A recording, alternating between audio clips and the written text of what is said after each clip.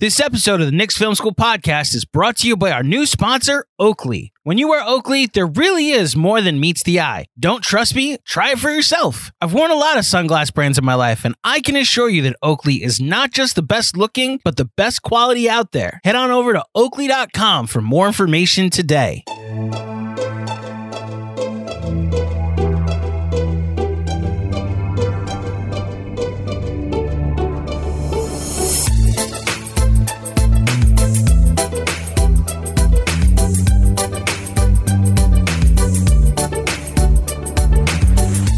Hey there, Knicks fans.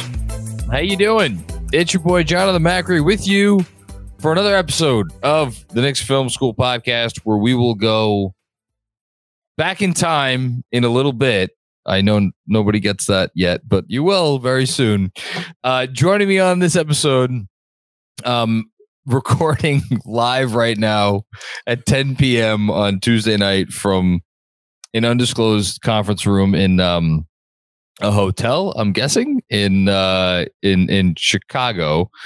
It's the Athletics conference center.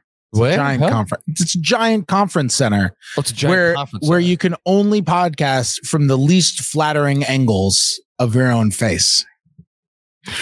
I think I should just have the podcast. Fred Katz. I think I should just have the podcast here the whole time. No, that's fine. If you're not watching on YouTube, you're missing out. So I'm in a room with the laptop on my lap. We just had the lottery, and I'm in Chicago, and I'm in a room with a laptop on my lap, and I brought my microphone because I was kind enough to give you the time. Who's better than Fred Katz? So just about everybody. Most of the Athletic and everyone on the Knicks beat.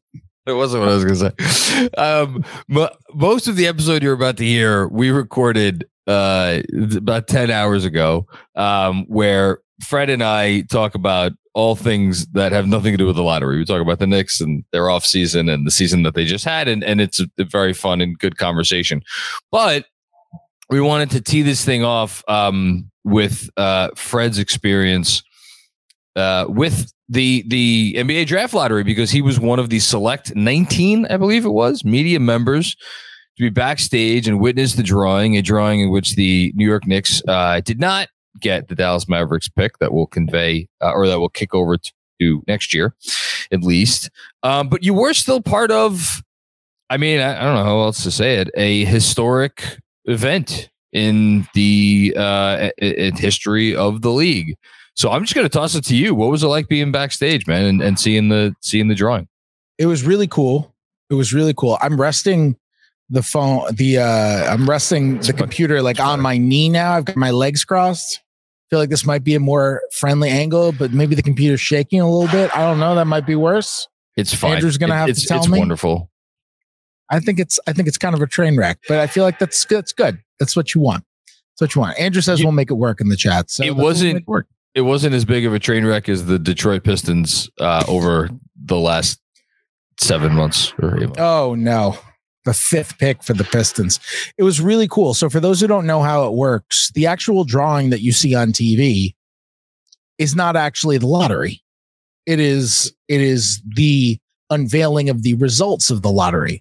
The lottery is an actual lottery, like with a lottery machine, whatever you call it, and where they pump out the ping pong balls, and there's a guy up there saying 3, 5, 17, and well, not 17 because there are only 14 balls. Yeah, and so you go. There's an actual lottery in the back, and then all the people who are in the back. It's one representative per lottery team, and a few media members as well, and some members of the NBA. And you have to go back there. No electronics, no phones, no nothing. And then you're sequestered in that room until the TV broadcast is done. So I was one of the people back there. It was a really cool experience. You're allowed to bring a notebook and a pen. And so I took some notes and wrote some stuff down. And it was great. I really enjoyed that. Before I even went in there yesterday, I texted somebody who works in the NBA league office. Is there a bathroom in this sequester room? And he responded as if it was the most ridiculous question that he's ever heard, and told me that I should bring no bathroom. Oh, he was okay. like, I would have. He was like, well, you know, if you really have an emergency, Fred, if you really can't control yourself for an hour and a half, then I guess we could have a security guard escort you to a nearby bathroom, I guess. So I was thinking for next year, I told the NBA this because I have no shame, that next year my story idea is I'm going to go in the drawing room in the lottery. And my story idea is I'm going to drink a gallon of water before I go in the drawing room. And I'm going to take 7 Colace and I'm going to write the story. I almost pissed and shit my pants at the lottery. And that's going to be the story that I'm going to do. And I'll be banned from journalism after. But I think it'll be worthwhile. So, speaking of pissing and shitting oneself, who was the Spurs representative in the lottery room, and what was the Brian reaction? Brian Wright, their GM. Okay, who was? You would have thought that all that had happened was somebody offered him, a free coffee at Starbucks. Seriously? Nothing. Yeah, nothing. Wow. That's unbelievable, especially considering the reaction of Mr. Holt on the dais, as it were. Yep, I know he freaked out, and rightfully so. You love seeing the human reaction. Yeah, and I remember a few years back, 2019, the Zion draft, when the Pelicans won. Alvin Gentry was the guy back there for the Pels, and Alvin, who is one of the more outgoing personalities in the NBA world, Alvin lost his mind. Bugged. He freaked out. They were getting Zion, and no, Brian, nothing. He told me after that he gave a little fist pump under the table, but he said he was thinking to himself, like, don't react. I will say one of the other reps in the room, who was clearly very close with RC Buford, tried to ironically start a fuck RC chant. That's actually phenomenal. It was phenomenal. It was great. It was really funny. It was really funny. Yeah, I tried to ironically start that. Obviously, nobody joined in, but a few people around him started laughing. It was a really interesting experience. You tweeted out that for those who don't know, like they draw 4 combinations out of this ping pong ball machine until they get 4 different teams. But apparently they kept drawing the Spurs because the Spurs have, 14. They have 140 different combinations. So there's possibility they keep getting drawn. So they kept drawing Spurs combinations, I guess. For the different. Yeah. picks. So they drew the Spurs first, and then who had the second pick? The second pick that ended up going to Charlotte, which is very interesting considering. So they drew Charlotte second, and then they drew Portland third, and then when they were going for the fourth pick, they drew San Antonio again. Oh my goodness! And the way it works is, there are 1,000 number combinations like with a lottery, and 140 of them belong to the Spurs because they have a 14% chance, and 125 of them belong to Charlotte because they have a 12.5% chance, and so on. Dallas had 30 combinations because they have a 3% chance. And so, and that's how math works. And so I feel like I didn't have to say the Dallas one. I feel like I really made my point after the first. No, you had to say the Dallas one. No, I think I pretty much got my point. The Dallas part really hammered it in, but yeah, so they get Portland third. And that got a little bit of a stir in the room. That was like that was kind of like one of those, but there was nothing raucous. I wasn't happy about that. I was rooting against Portland on this night. Yeah, there was nothing raucous or anything like that. And then they went to the fourth drawing, and it was the Spurs again. And everyone was kind of like, oh, and so they draw again, and it was Charlotte again. Oh, okay. And so they had to do it again, and they draw again, and it was the Spurs again. And then everyone was like, "My goodness!" And somebody said, "Imagine being Detroit." Although at that point, I wonder if Detroit had already we don't even. Yeah. Yeah, exactly. And so, at some point, somebody said at that point, like, you're going to go, said to Brian Wright, like, who's the GM of the Spurs? You're going to go buy a real lottery ticket after this? And then they drew again, and it was Houston. Yeah. And that was kind of how it went. But there wasn't really, everyone there keeps it kind of very professional. Okay. So it was not raucous at all. I would say the only time there was really a reaction to anything in the room was what I didn't know happened was they bring in a TV and we get to watch the lottery. Like we get to watch the TV show. Okay. So we're all watching the TV show, knowing the results, seeing how everybody reacts. And the only 2 times there were reactions in the room was when Peter Holt had his reaction on the stage, and everybody in there was laughing. Everybody thought it was really funny how he reacted, because it was. Yeah. And the biggest reaction was when they drew the 14th pick on the TV broadcast, and they pulled out the Pelicans, and they showed David Griffin, who was on the dais. It was the VP, runs, Pelicans front office. And they showed David Griffin on the dais, and David Griffin kind of goes like this, kind of like pumps his fist and goes, "Oh, shucks." And everybody in there laughs. And one person goes, "He really thought he had a chance. He really believed." Like he had the worst odds in the lottery. And everybody in the room was like, "Oh man, he really believed he was going to do it." Of course he did. He's won the thing. How many freaking times? Yeah, exactly. Well, that's. I did want to. I can't believe I don't know this, and that I didn't ask you before. Did the Knicks have a rep in the room?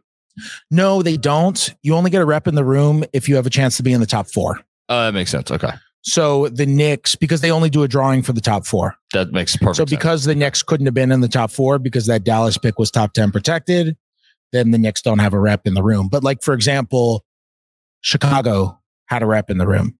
Sure, yeah. Because Chicago, that pick that's going to Orlando now, the 11th pick, that was top 4 protected. So if Chicago had gotten into the top 4, it would have been their pick. So Chicago had a rep. I feel like I should ask something about the Knicks not getting the pick, but what is there to talk about? They had a chance to get the pick. They didn't get it. Now it goes to Dallas. I spoke to Michael Finley for a little bit after. Oh, that's cool. He had, because Michael Finley was Dallas's rep in there. And I was talking to him about it for a little while, and very nice guy. And great player. He was a really good player. And I talked to him about how, like, Dallas, he was an 80% free throw shooter. Dallas had an 80% chance of keeping the pick. I'm like, you probably never doubted whether a free throw was going in. He was like, yeah, I could control my free throws. This was totally out of my control. So it was a little anxiety producing. I was like, that's a great quote. That's a great concept. I love that. Even though it was the exact same chance. Like, I love that. Well, you're going to write about your experience back there for The Athletic. So everybody make sure you go check that out. I don't know. Before I let you go to bring you back in time or something like that, anything else from your experience in the lottery? Yeah, we recorded that thing earlier today. And podcast. Yeah, the podcast. I strongly considered coming on here tonight and spoiling the entire podcast. Just with what? How would you spoil it? Just saying every single take that I said this morning on the podcast. Just rifle them off? Yeah. Yeah. Just rifle off. There you go. Just rifle off all the takes. But I kind of spent this morning's podcast spoiling this part of the podcast, even though it hadn't happened yet. So I feel like I did my duty. No, you've spoiled everything. It's all spoiled. Thank you for making the time to come back on and do this. And on that note, we're going to take a quick break, and then we'll be back with more Fred Katz. For over 30 years, the law offices of Weiss and Rosenblum in New York City has been home to a team of award-winning, hard-hitting injury attorneys who have a long track record of seven-figure results. Whether you've been injured in a car accident, fall, construction accident, or other traumatic event, Weiss and Rosenblum will work tirelessly to maximize the award regardless of the severity of your injury and get you and your family the fair and just compensation you deserve. Call Weiss and Rosenblum today at 212-366-6100. Again, that's 212-366-6100. Or visit weissandrosenblum.com for more information. No case is too big or too small. Personal attention to your matter is a priority. Once more, call 212-366-6100. Previous results do not guarantee future outcomes. If you think you might have a case, speak with a veteran attorney, not a rookie. What's up, Knicks fans? Quick break to tell you about Factor. During the spring season, you need wholesome, convenient meals to energize you for warmer, more active days and keep you on track for reaching your goals. Factor, America's #1 ready-to-eat meal kit, can help you fuel up fast with ready-to-eat meals delivered straight to your door. You'll save time, eat well, and tackle everything on your to-do list. Too busy to cook this May? With Factor, skip the trip to the grocery store and skip the chopping, prepping, and cleaning up too. Factor's fresh, never frozen meals are ready in just 2 minutes. So all you have to do is heat and enjoy, then get back outside and soak up the warmer weather. Going off script for this next part because I personally can't say enough how clutch Factor has been over the last 2 weeks. I'm talking Jalen Brunson clutch. I'm talking Allen Houston with 4 seconds against the Miami Heat in 1999 clutch. Whether it's a huge playoff game followed by a late night post game, I barely have time to prep and cook anything. So every time a post game has ended, I grab a Factor meal from the fridge, put it right in the microwave, and in 2 minutes, I've got my dinner ready to go. The future Mrs. Claudio loves Factor as well. With her busy schedule with meetings and writing reports all day, being just 2 minutes away from a healthy, well-cooked, pre-prepared meal is so convenient. This May, get Factor and enjoy clean eating without the hassle. Simply choose and enjoy fresh, flavor-packed meals delivered right to your door. Don't hesitate. Head to factormeals.com/filmschool50 and use code FILMSCHOOL50 to get 50% off your first box. Again, that's code FILMSCHOOL50 at factormeals.com/filmschool50 and get 50% off your first box. Factor, America's #1 ready-to-eat meal kit. We are back with Fred Katz, although we're not actually back because this is the time that I'm talking to him before the time that you just heard. Recording this at 11:46 a.m. on Tuesday, approximately 8.5 hours before we find out what the lottery ping pong balls did. So there will be no further talk of that. Although I will ask you now because I can't ask you after the fact. Fred Katz, are you excited to be in the drawing room tonight? Well, John, I wanted to talk about that crazy lottery we just saw. I mean, everybody knows you're lying about the time. There were some insane parts of the lottery, weren't there? So insane. I thought it was crazy that the Mavs got the #1 pick. Knicks fans must be so upset about that. It was also wild when Adam Silver got canceled for saying that extremely offensive stuff. That was crazy. So uncharacteristic of him. It just came out of nowhere. That was just like out of nowhere, right? I mean, it was a crazy lottery. It was weird that there was an avalanche in the middle of it in May. An avalanche in Chicago? There aren't even mountains here. I mean, it was just crazy. It was unpredictable. Definitely the craziest lottery ever, for sure. Yeah. Yes, I'm very excited to be in the drawing room. It's a reporter bucket list item of mine. And I feel like we're recording. You ever seen Memento, John? I have, not in a while though. I'm not the brightest of folk, Fred. I don't know if you've learned that about me. So every time I watch that movie, I find myself getting too lost in the sauce to actually enjoy the film. But that's on me. I love that movie. For those who don't know, that movie is about a guy who has no short-term memory and the entire movie is backwards. It's a great movie. I feel like we're recording the Memento of podcasts right now. This is like the Seinfeld backwards episode of podcasts. All I could think of is you tattooing various Russell Westbrook quotes all over your body. and using that to find your way through life in the NBA and outside of it. That's all I can imagine right now. Oh my God. Maybe with Russ's face like giant on your back. Like I think that's what your life is missing right now, actually. I just have tattooed on my arm, "Don't be a dickhead, Fred," quote Russell Westbrook. An actual Russell Westbrook quote. Yeah, that's an actual Russell Westbrook quote. That's the only one you need, though, because that's the only guiding principle that anybody needs. Don't be a dickhead. Yeah, don't be a dickhead, Fred. Quote Russell Westbrook. Really great. We're off to a rousing start. Hey, the Knicks. The Knicks. How about the Knicks?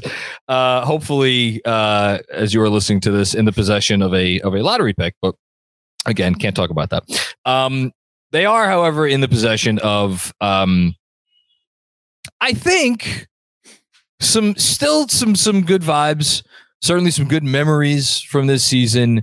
And as you wrote about a few days ago after their Game 6 loss to the Miami Heat in what was, I thought, an article that put a very positive spin on their season, as it should.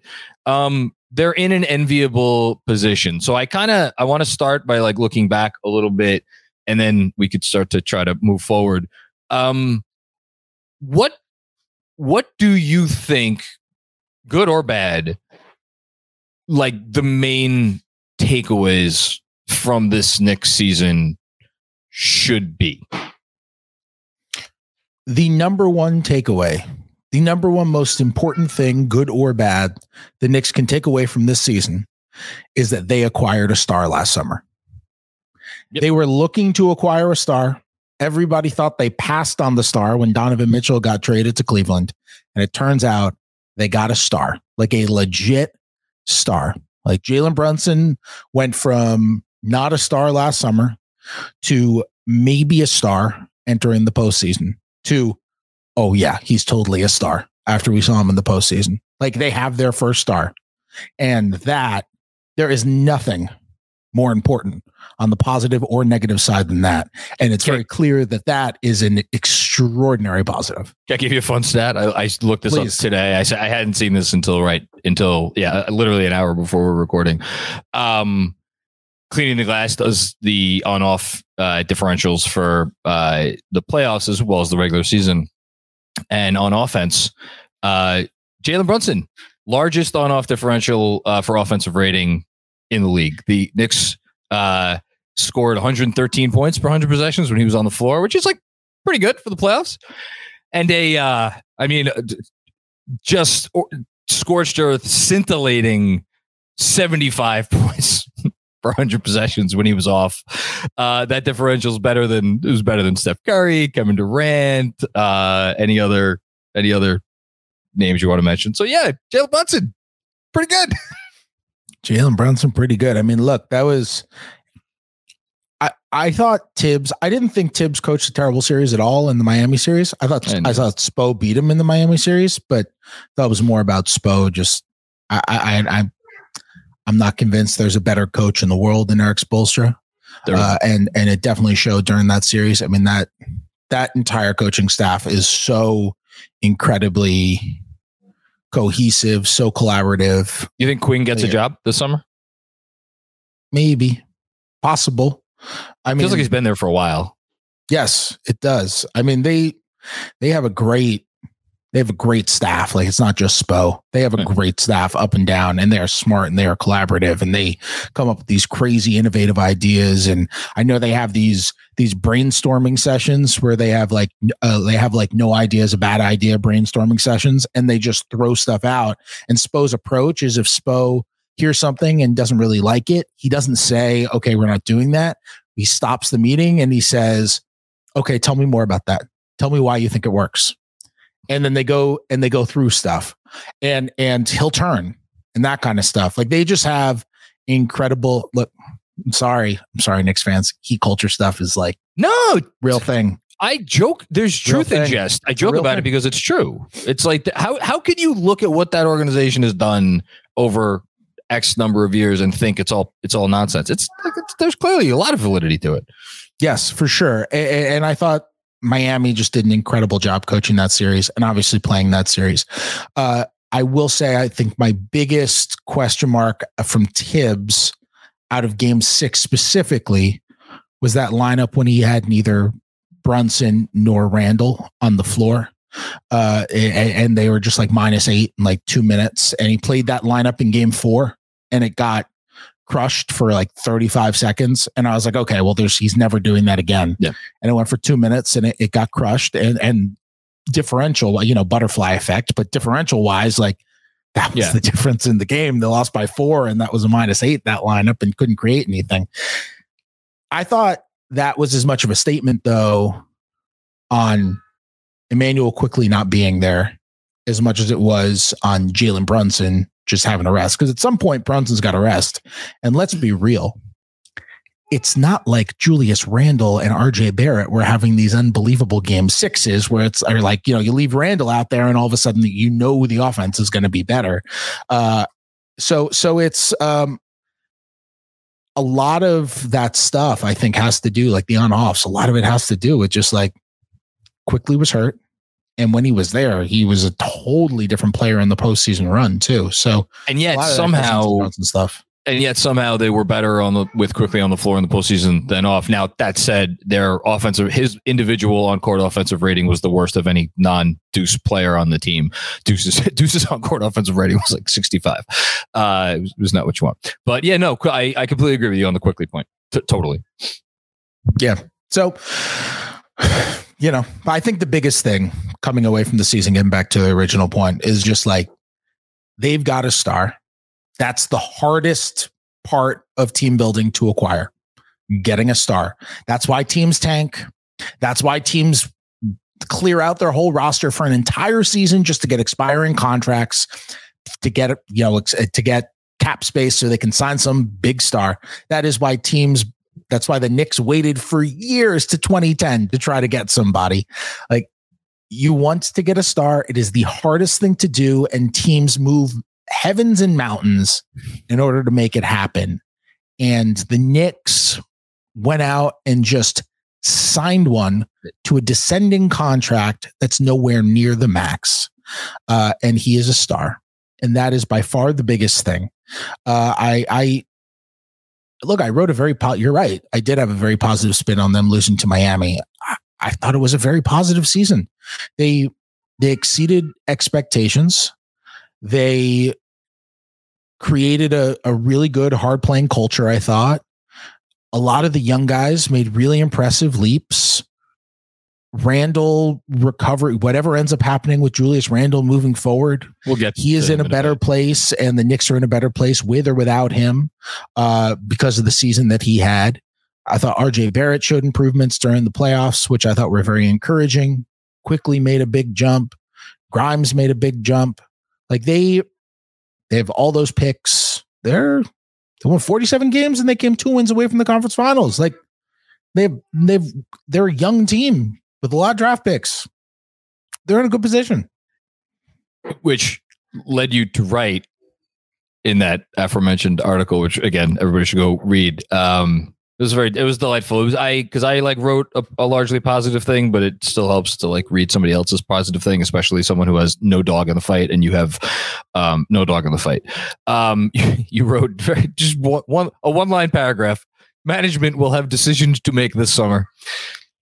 Talk about slow playing the reality of what it lies ahead. I said to Jeremy on our pod when we recorded last night that this summer to me for the Knicks feels like they're walking into an all-you-can-eat buffet with not like a little all-you-can-eat buffet, like one of the. Have you ever been to a Golden Corral? Yeah, not since college, but yeah. I was in Florida, oh my God, it was before my wife and it was before I knew my wife. So 12, 13 years ago. And I went to a Golden Corral one time. That is the largest buffet you will ever encounter. However, much of it is crap. So that is kind of my analogy for the summer, in that I think the Knicks will have a plethora of options at their disposal in terms of how they want to mix and match. I do think a lot of the things that could be available to them are perhaps roads to someplace that certainly many Knicks fans will not want to go, whether they are worth going down. But I think Leon Rose and his team, for as much as they do have a lot of options, not that they're going to have their work cut out for them this summer, but I think it's, I inarguably, I think it's their hardest summer that they've had running the team. Would you agree with that or disagree? Yeah, it's an interesting point. Yeah, maybe it's their hardest because what they have next now is the most difficult leap to make. Exactly. I mean, the last few summers, they were, that first summer, they were just trying to get competitive, right? They were just trying to put together a decent squad. And you can do that. And they did it. For 41-31. That was got the 4 seed. Yeah. Obviously a competitive squad, but it wasn't like a dangerous one. That next summer, they were just kind of trying to find reinforcements. And obviously they failed. That was clearly their worst offseason since taking over the team with Leon. When they signed Fournier and signed Kemba and all of that. But didn't fail in a way that was like over the top hurtful to the long term. It did cause them some pain, to be sure, but it wasn't like it didn't set them back, years, I think. No, obviously not, because then the following season they had their best year in 10 years. So yeah, for sure. I last summer was obviously their best summer because I thought the trades on draft night were fine. They were totally fine. I know they got a lot of heat for them. I thought they were fine. They ended up with 2 more first round picks than they had previously. That's not some sort of disaster. The Brunson signing was the best free agent signing in the NBA of last summer. Yep. And is now one of the most team-friendly contracts in the NBA. Like if you're making a list of best contracts in the NBA, Jalen Brunson is on that list. That's how good that contract is. He's going to be making like $23 million in year 3. Like that is the max. The max is going to be like 50, and he's going to be making half of it. It's more than that. Well, maybe for his age, for his years. Bracket. Yeah. For the 7 to 9, it's 7 to 9. Yeah. And he's going to be making half of the max. And if he were a free agent right now, he'd get the max. He's a max player. He would get the max. Like I wrote that if he were a free agent, someone would give him the max in that story. And normally as a reporter, I'm like, I have to go ask people. Like, last year I did a story when RJ was eligible for an extension. Story. I'll probably do a similar thing for Obi and for Quickly this summer, where it's like I polled a bunch of people who work in other front offices for what they would give those guys. Normally I'd reach out and be like, hey, would you give Jalen Brunson a max? To at least a couple of people. I was like, I don't even need to do it. That's how certain I am that he would get the max from someone. Like 100%, he would get the max from someone. He's that good now, and he's making half of it. So that is a phenomenal contract. The Hartenstein signing worked out great. Oh yeah, turned out to be. I mean, dicey at first, but again, he, as you first reported, he was not healthy. Yeah, worked out great. I mean, he's one of the, at worst, one of the 2 or 3 best backup centers in the league. Yep. And the Mitch signing ended up fine. Mitch had a good year. It's totally fine contract. You look at what, Jared Allen makes more than he does, and he just whacks Jared Allen in a playoff series. And no question, he lost the battle to Bam, but Bam, in my opinion, is the 3rd best center in the NBA behind Jokic and Embiid. So it's fine. Can I ask your opinion on something real quick with Mitch? No, I don't like to talk about the Knicks. Anything but that. No, I'd rather not, if that's okay. You want to talk about the Yankees? Are the Yankees good right now? I don't even know. They're like good by normal team standards, but like Yankee fans are all pissed because they have a terrible back half of the lineup and all the pitchers are hurt and everybody's hurt and they're not as much as they could be. We won't talk about the Yankees. And Judge is carrying them once again. I said, Andrew puts in the chat, it could be much worse. I actually do know what Andrew is referring to, and I think I agree. Oh man, Matt's yeah. We don't Yanks will be fine. They've had injuries. They'll be good. Speaking of injuries, there you go. Smooth transition here. Do you think Mitch was hurt for the last however many games from when what was that? The fall was in game 1, right? I think. Mm-hmm. Yeah. Yeah. I think he was. He hinted at being banged up, but none of the guys wanted to talk about their injuries, which credit to them. They don't want to make excuses. Even after they lost the series, like I think it was Begley asked Julius, now that the series is over, are you willing to talk about, what you were dealing with the ankle? Because obviously he was hurt and going through stuff with the ankle. And Julius was still like, no, I don't make excuses. So credit to them for not wanting to say anything. I didn't hear anybody complain about an injury that entire way through. I think RJ was dealing with something too. Really? Yeah. I don't know what, but he was definitely like banged up. He wasn't all the way healthy. He made a comment to me about how, like, when I asked him if he was all the way healthy, he was like, and he just kind of shook his head. Was like, this was after Game 6? No. This was some point during the playoff run, some point in the Miami series. I asked him if he was all the way healthy, and he was like, nobody's all the way healthy right now. So I think he might have been dealing with some stuff, not like serious keep you out stuff, but it's just like the playoffs. Everybody is dealing with something that you're trying to play through. I think Mitch was probably dealing with something with the hip. I don't think that was the reason that he looked as ineffective as he did against Miami. That's what I was getting at. Okay. Yeah. I mean, I thought Bam did an unbelievable job on him. Yeah. I thought he did an absolutely amazing job. If you watch, he was just boxing him out like crazy. And I thought the Miami guards did a great job getting around his screens. One thing, we talked a lot about Bam screens. And when I say we, I mean everybody who has any sort of association with the Knicks. I wrote about it. I wrote about Bam's illegal screens. And thank you for adding that adjective. Yeah. I mean, they are. It's just they are, but they. No great screen setter has ever set a legal screen. Tim Duncan wasn't out there being like, I'm a model citizen. I'm setting legal screens. Tim Duncan never set a legal screen in his whole damn career. That's why he's a great screener.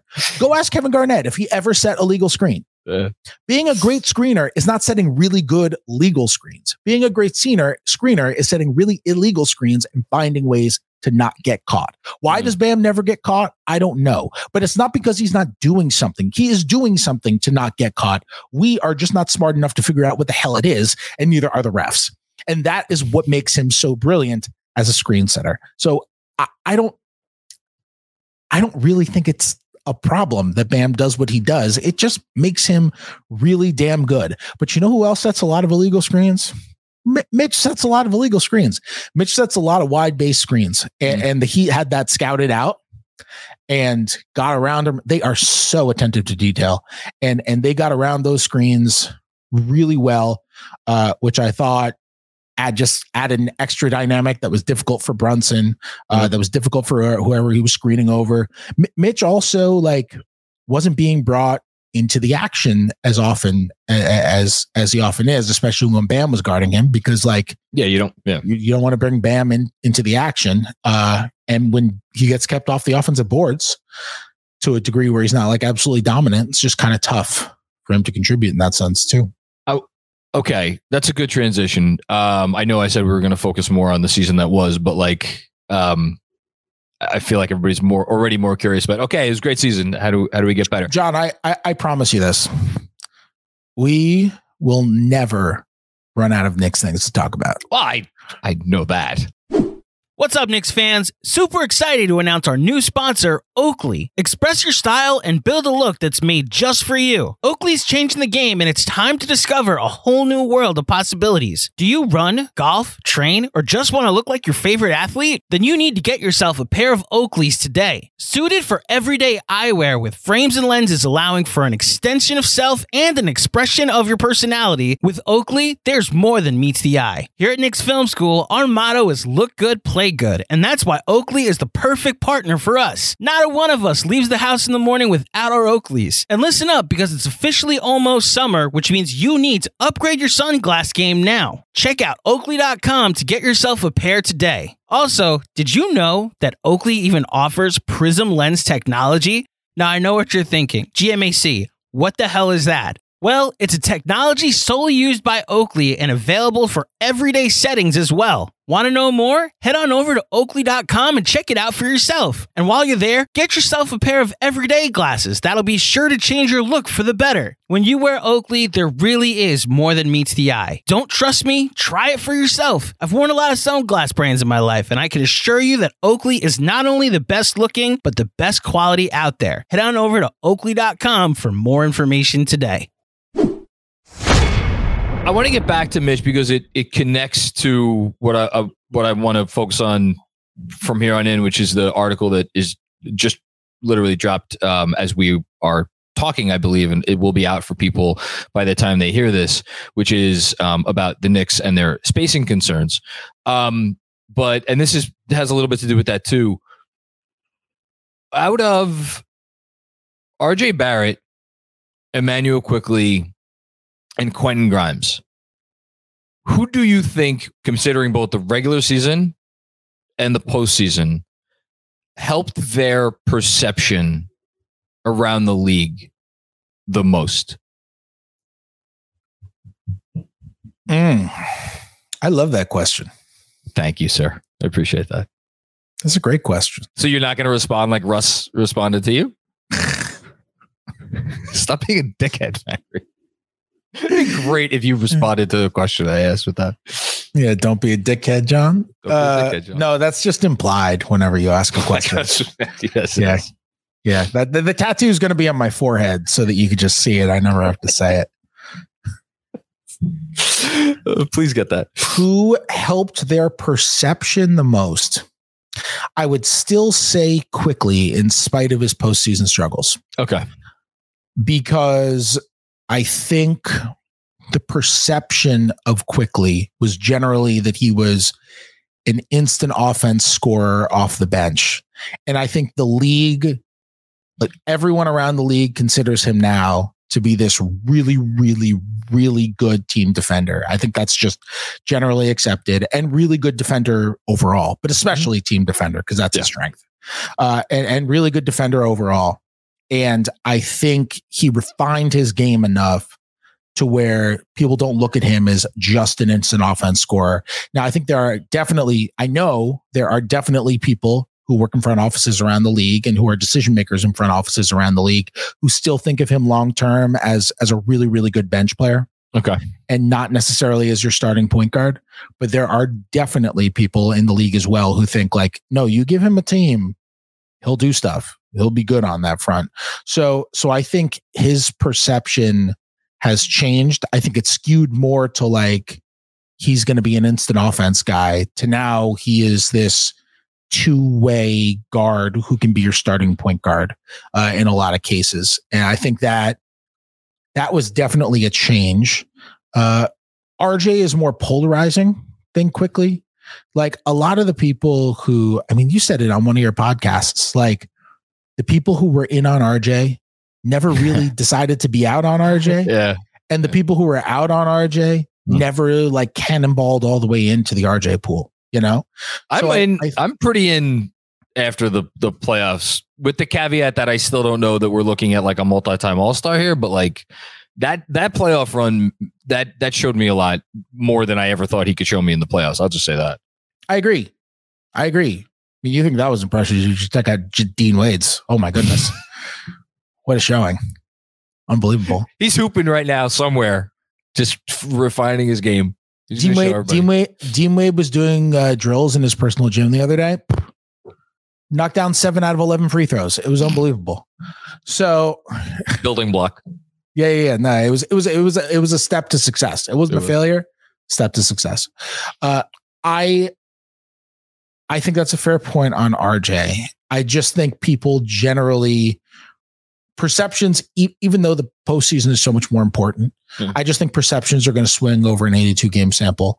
I also think RJ had a higher starting point than Quickley did. Like RJ got a 4-year, $107 million contract, you know, like he kind of dipped at the beginning of the season to where people were like, "Oh, is he going to be worth this contract?" And now it's like, okay, I'm cool with the contract. Yeah. Whereas Quickley, you know, I think if you were trying to make up numbers, let's say last September, about what Quickly could get in an extension this upcoming summer, I think those numbers are probably lower than what they're going to end up being.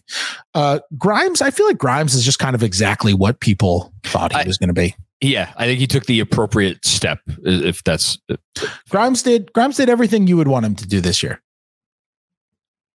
Like he did exactly what I think people with the Knicks thought he would do. He came out, he refined his defense a little bit. He had some really nice flashes. They grew comfortable with him in the starting lineup, grew comfortable with him guarding the other team's best player every night.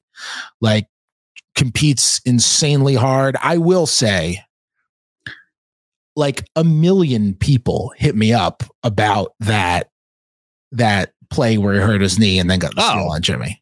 Incredible. That the reaction from like people in basketball to that play was the same as it was on like Instagram. It was, people were like, holy crap, this dude is only an absolute gamer would make that play. And that's it. No one who just like is a front runner is going to make that play. So people were like, holy crap. Like that was an unbelievable play, but that, I feel like people saw that and were like, damn, this dude was made for Tibbs. That's why Tibbs loves Grimes. Tibbs has always loved Grimes. Not because Tibbs loves Grimes, although obviously Tibbs seems to be the only coach who's not getting fired these days.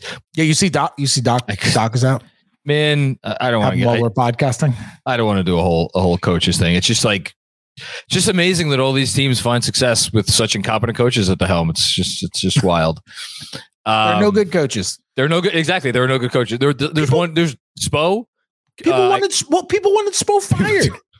Kerr, people wanted him fired. During the LeBron years, people wanted Spo fired. Yeah. Spo's going to go down as one of the 10 best coaches ever. I think he might be like on that. I think a little higher. Yeah, maybe. Yeah. And people want Spo fired. Yeah. Warriors fans want Steve Kerr out. Yeah. Well, we don't have to talk about that. Nobody likes their coach. Nobody likes their except me. The only team that likes their coach is the Spurs. It's the only team that likes their coach. And funny enough, they were the worst team in the NBA this year. Yeah, and they still complained about like Popovich, taking too many mid-range jumpers. Well, it's San Antonio. They're just happy to have a basketball team. So yeah, Doc's out. Tibbs apparently will stay. I don't think that's why Quentin Grimes is going to be here. Like, let me just say this. I think out of the three players I just asked you about, Quickly, Grimes, and RJ, if I had to put my imaginary $100 chip on which one of these players do you feel most secure in being on the roster next year, I would say Grimes. Yeah, and you agree? Oh yeah, 100% for two reasons. Number one, he doesn't have an impending contract situation because he just finished up his second year. Quickly is extension eligible. Number two, because I think he is the beauty of Grimes is that he does not, you can plop him into any sort of situation, into any sort of offense, any sort of defense, next to any sort of star, next to any sort of role player, and he is going to contribute on both sides of the ball without affecting your ecosystem. You don't have to be like, oh, Quentin Grimes is here, so we got to run a different offense, or oh, Quentin Grimes is here, so we can't run this specific kind of pick and roll defense. Like, you don't have to do that. And with RJ, RJ has a higher ceiling than Grimes in all probability. Sure. But he's going to affect your ecosystem. RJ is there. You're going to be like, okay, we have a wing who is like, a penetrating wing who is not going to chuck threes all the time and isn't really going to be a spacer, and you have to figure out ways to integrate him there. Quickly is a ball handler. You're not just going to have him out there and just spot up shoot. That wouldn't be a proper use of his skill set. And Quickly also has the contract situation coming up where, who knows what happens in extension negotiations. Also, like, there are the argument to be made, both those guys have higher trade value than Grimes right now. So when Star X comes on the market and the Knicks are like, I went in on that guy, Grimes might not be the piece, but RJ and Quickly might. So you're beating me the punch, and this is what I wanted to get to. So the article again that just dropped is you talked about the Knicks spacing concerns, and you kind of pitched the notion that, well, maybe it's a schematic thing or a system thing, or maybe there needs to be a serious discussion about the personnel. And you, I think, implied the fact that just getting, somebody to come off the bench, that might not be enough, because structurally this team, I mean, we just talked about how RJ, some spacing concerns, you got to run a specific type of offense for him. Julius Randle, even with the entry into the 3-point contest at the All-Star weekend this year, still not exactly a guy who is going to, strike fear into teams' hearts outside, and that's not where he wants to be either. We just talked about Mitchell Robinson, who you want to talk about a guy who is a non-spacer, and you just mentioned Quickly, and yes, Quickly could shoot, but as you discussed, he's not like that. He's not going to juice your spacing in that way, and also you're never going to. I was a never say never. I don't think the Knicks are ever going to start Quickly alongside Jalen Brunson. I mean, as long as he is here, I would think the odds are he will continue to come off the bench, presuming everybody's healthy. Well, John, I'll tell you what, even if they do start him over Brunson, I think that would hurt their spacing. Well, because Grimes is a better spacer than Quickly. Exactly. Defenses, forget about percentages, forget about anything else. Defenses stick closer to Quentin Grimes than they do to Emmanuel Quickly, period. Yep. And that's what spacing is. People conflate spacing with shooting. People think you need more shooting and thus you get more spacing. And they're not the same thing. They are related, often related, but there are guys who are good shooters and not good spacers because defenses don't give a crap about them. Look at look no further than Josh Hart in this postseason, and after he came to the Knicks, he hit literally, I think, half of his threes. Maybe he didn't give a fuck. They played 15 feet off him. Totally. And then when it kicked to Josh, what happened? He often just penetrated anyway into the crowd. Yeah. Not a good spacer. Very good at many other things. Not a good spacer.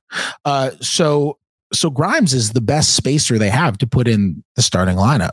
And I think that's why. I don't think that's why we saw Grimes go back in for Hart. I know that's why we saw Grimes go back in for Hart, because Tibbs said the spacing was something that he thought was really important. That's why he played 48 minutes in Game 5. I was surprised that Grimes didn't get more fourth quarter minutes in Game 6 too, because of that. When they were really struggling to score, and when Brunson was just being absolutely mauled and was somehow scoring overall over and through and around and under all those crowds anyway, I was surprised that we didn't see Grimes go out there till 2 minutes left in the game. Tibbs likes doing those late subs, but yeah, it was too late. That's why I think, if you want better spacing, you can go out, you can get a better shooter as a stretch four than Obi Toppin. You can get an extra wing who shoots threes to come off the bench. And then you have those guys, and you have Hart, and you have Grimes in the starting lineup. You have Quickly. You can do that. But the problem is your team structurally is built so that you have a non-shooting center on the floor, along with Julius Randle, along with RJ Barrett in the closing moments. And when Jalen Brunson is trying to infiltrate the lane, that means there are going to be at least 3 non-shooters around him when he's trying to do that in the most important moments of the game. And in the most important moments of the season. Again, the Knicks proved they could get around these issues during the regular season. They had one of the greatest offenses of all time. It's, as we just saw, it's a different animal in the playoffs. Yes, for sure. And they absolutely can get through it in the regular season. We just saw it. Tied for third in points allowed per possession during the regular season, because they never turned the ball over, because they had an incredible offensive rebound rate, because they were a great one-on-one team. People associate isolation basketball with just bad, unimaginative basketball, and it doesn't have to be. They were really good at isolation basketball. Julius Randle was really good at isolation basketball during the regular season. Yep. But when in a playoff series, it's just really tough. And we saw that against Miami, who just packed the paint, and the Knicks couldn't do anything about it.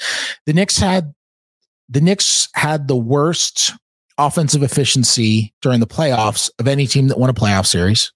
Of the 16 teams that made the playoffs, They are 13th in points per possession out of those 16th in the playoffs. Like they really struggle to score. I got one more for you. Yeah, they dip from 117 points per 100 to 107 points per 100. Hold on, I dug up this stat today. The Knicks, they had the lowest effective field goal percentage of a team that won at least 6 playoff games since make sure I get the year right. Since the 2015-16 Toronto Raptors. Wow, it's so funny you say the 2015-16 Toronto Raptors, because I was going to say it felt like what happened to them was the team version of what used to happen every year to DeMar DeRozan. There you go. Yeah. So it's so fun. That's so funny. Yeah. That's the last team to win at least 6 playoff games with an effective field goal percentage lower than the Knicks had in these playoffs.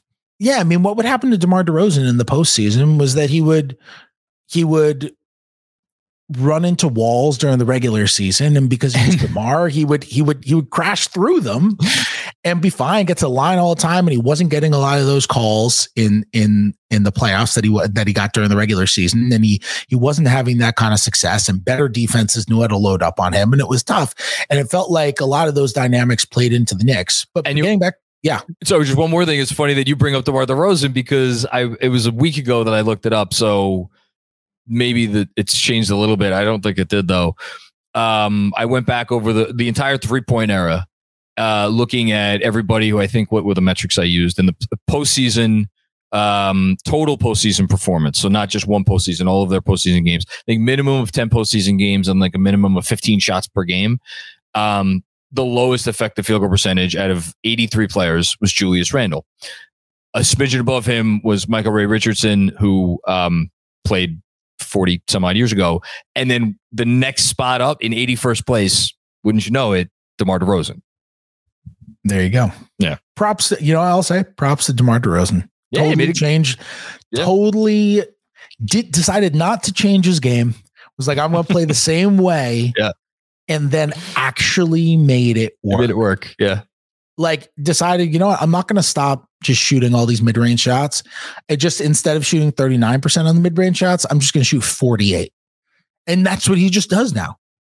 And he's so good now. And he's borderline Hall of Famer. That is an interesting conversation. Look, I mean, I know you know this stuff as well as I do. He has a very real case. I haven't really thought about it, but that's an interesting one. And if he keeps playing and keeps just piling up stats, he's gonna have the accolades. He's gonna have the counting stats and a couple of standouts. Anyway, we don't have to talk about DeMar DeRozan. That's a very interesting one. Anyway, so I mean, with the Knicks, if that's how your roster is constructed, to where you're going to play a center, probably Mitch, Julius, and RJ around those guys, then you're going to have to deal with the fact that you're not going to have the optimal spacing late, which means that if you want optimal spacing in the most important moments, especially in a playoff series, closing games, when you're playing your best guys, you need to make potentially a personnel change, a structural change, to where you move on from Mitch, or you move on from Julius, or you move on from RJ, or you move on from maybe even 2 of those guys. And that, whatever that move is, will be a very difficult one to try to decide on, unless somebody offers them Giannis for RJ straight up, in which case you probably do that. And we have to add in also, I don't want to group Julius and RJ in defensively in the same bucket, because they should not be grouped in the same bucket, even though during the regular season this year, you could certainly group them in the same bucket. I think RJ was certainly better defensively in the playoffs, and I think RJ has a higher defensive ceiling. I don't think that's any question than Julius Randle. But when you factor in addition to the spacing concerns, the fact that Julius Randle is just I don't ever see a world where Julius Randle is not a defensive concern during these sorts of levels of games. And RJ, while he, I think, got better in the postseason, I'm not even sure if we could ever count on RJ being, I want to choose my words carefully, a super high level wing defender, given a position. I don't know. That may be being too harsh. I don't know how you feel about RJ's defensive ceiling, but I think that's part of the conversation as well. I thought RJ was good defensively in the playoffs. I thought he did a really good job defensively. I thought it was like legitimately good. With some moments that were where it seemed like they were targeting him a little bit and got, somewhere on that. But I agree with you. He was good in the playoffs. Yeah, but he played hard, had some good moments on Darius Garland, executed their schemes really well. He was disciplined. He ran back hard in transition, played super hard the whole run. Like game 6, he shoots to 1 for 10. He played really hard in that game. Like no one's going to knock RJ's effort at all. During the regular season, I thought there were moments where like, defensive effort, not really there right now. During the postseason, I don't think that's a reasonable critique of him at all. I thought he played with a ton of energy defensively, stayed within their schemes, did a good job helping from the weak side when he needed to. I thought he was good defensively in the playoffs. I really did. Julius, I wouldn't even hint at them being in the same category, to be honest, defensively. No, Julius, even when RJ is not great, let's say when RJ is at his worst defensively, take his absolute worst defense, when you could just tell he's kind of meandering, right? Even when he's at his worst defensively, I think you're capable of building a really good defense around him. Oh, for sure. Like it doesn't stop you from having a really good defense. When Julius is at his worst defensively, it can stop you from having a really good defense. You could just be playing 4-on-5. He could just not be running back in transition, which happened even in game 6. There's times where he just didn't run back in transition. It's hard to analyze because he's dealing with the ankle, but then there are other times where you see him guard and it's like, okay, well, like the ankle injury is not preventing you from having your hands up on that closeout. Like you ran out for the closeout, but you just didn't put your hands up. Like that's not the ankle injury. It's not preventing you from having your hands out when you guarded that pick and roll, even though you're in the right place. So it's hard. It's really hard, especially after what we've seen, when he's at his normal state, to give him the benefit of the doubt in those sorts of situations. And Julius, when he's at his worst, when he's at his best, he could switch a little bit and he could be energetic and he could be helpful. Like he is capable of being good at defense. But when he's at his worst, it's just like, oh brother, and you're in trouble. And I think with all, I mean, I don't say this offhandedly, with all due respect, because my God, is it hard to make all NBA in the freaking league. Look at some of the guys that just couldn't make it this year, have never made it. With all due respect to two all NBA selections, and those are valuable and they have meaning. I just don't know how they are supposed to approach this offseason with if you see this from the things you just talked about, if you see this in the playoffs, in an elimination game in the playoffs, how do you, and then after what you saw 2 years ago, which is kind of a different animal, but that still is on the resume as well. I don't know how you can feel confident going forward unless you say, all right, well, last summer we slotted Julius from the top dog to the number 2. What happens if we slot him from the number 2 to the number 3? Doesn't take away the defensive concerns, but like if he's now suddenly your number 3, well, then maybe you don't need to have him out there, at the end of like every close. And that goes back to Tibbs and like that it gets into a whole nother conversation. Let's see, we get ended here because we're running over time, but like I think there is a semi-obvious path that will nonetheless be potentially extraordinarily difficult to execute because all the shit we're talking about, I would guess, Fred, and you talk to executives far more than I do. I would imagine a bunch of people around the league are having the same conversations, or maybe they aren't because they don't need to, because they didn't see anything they didn't already know. Yeah. I mean, or you change the personnel around Julius. I'm not saying that you completely change your defensive strategy because of Julius Randle, because that would be silly, but, or you just change the personnel around Julius and you happen to get guys who are kind of all switchy. I think the best point I ever heard about Julius's defense was made by our guy, Benji Ritholtz.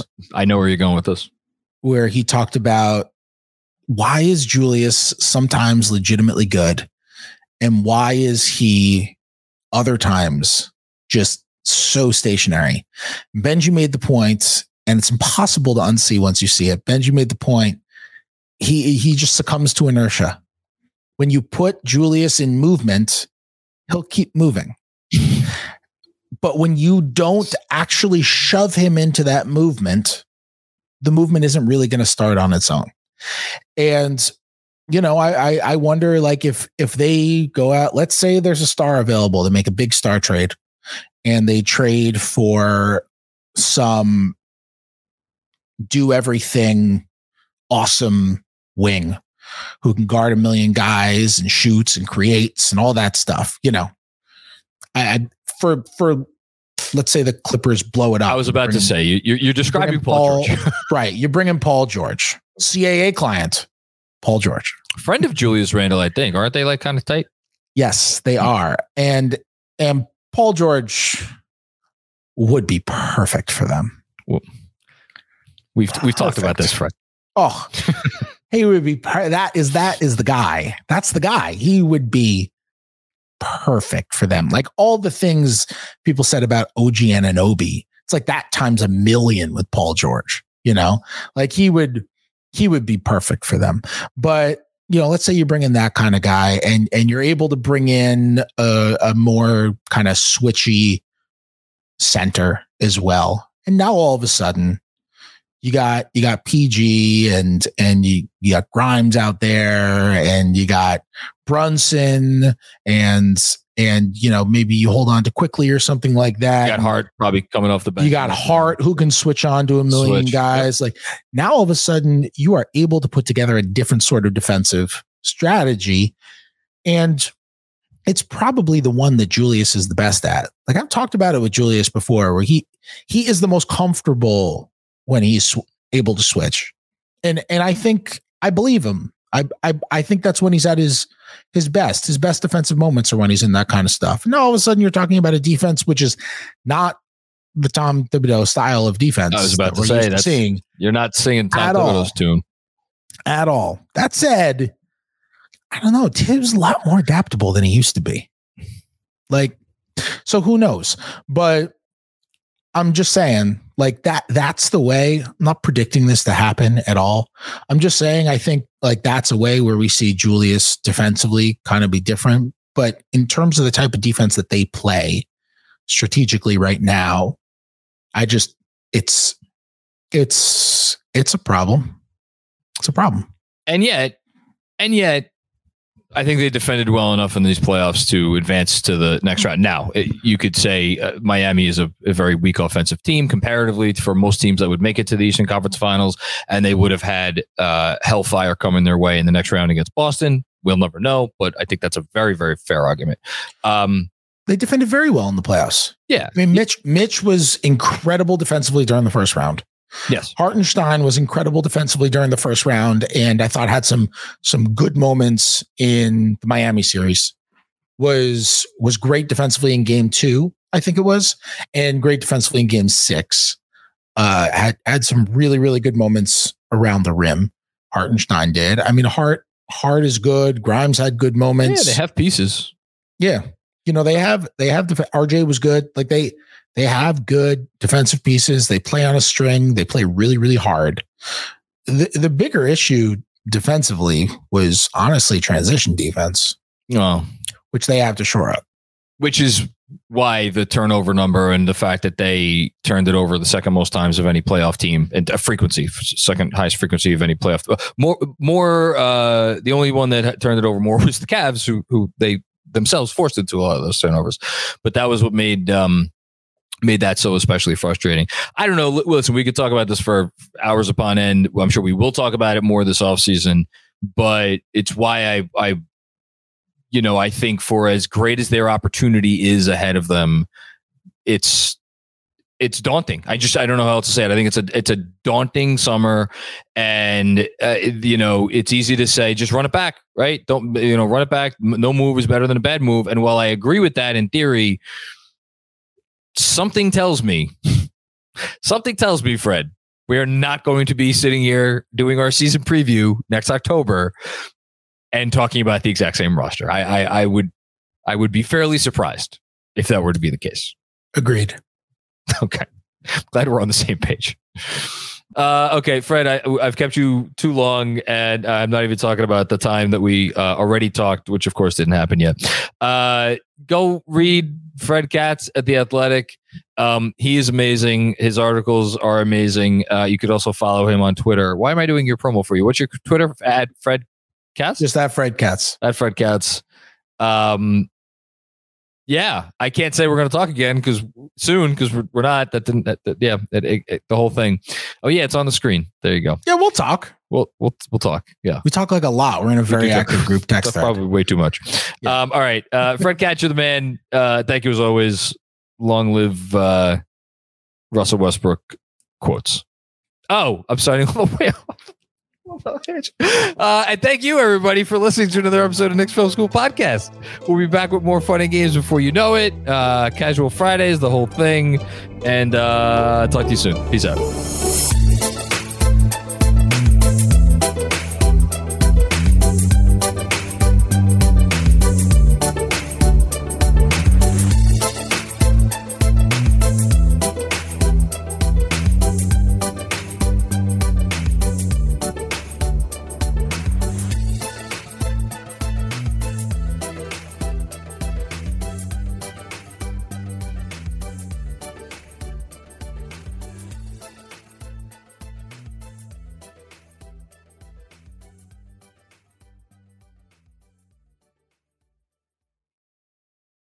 Everyone is talking about magnesium. It's all you hear about. But why? What do we know about magnesium?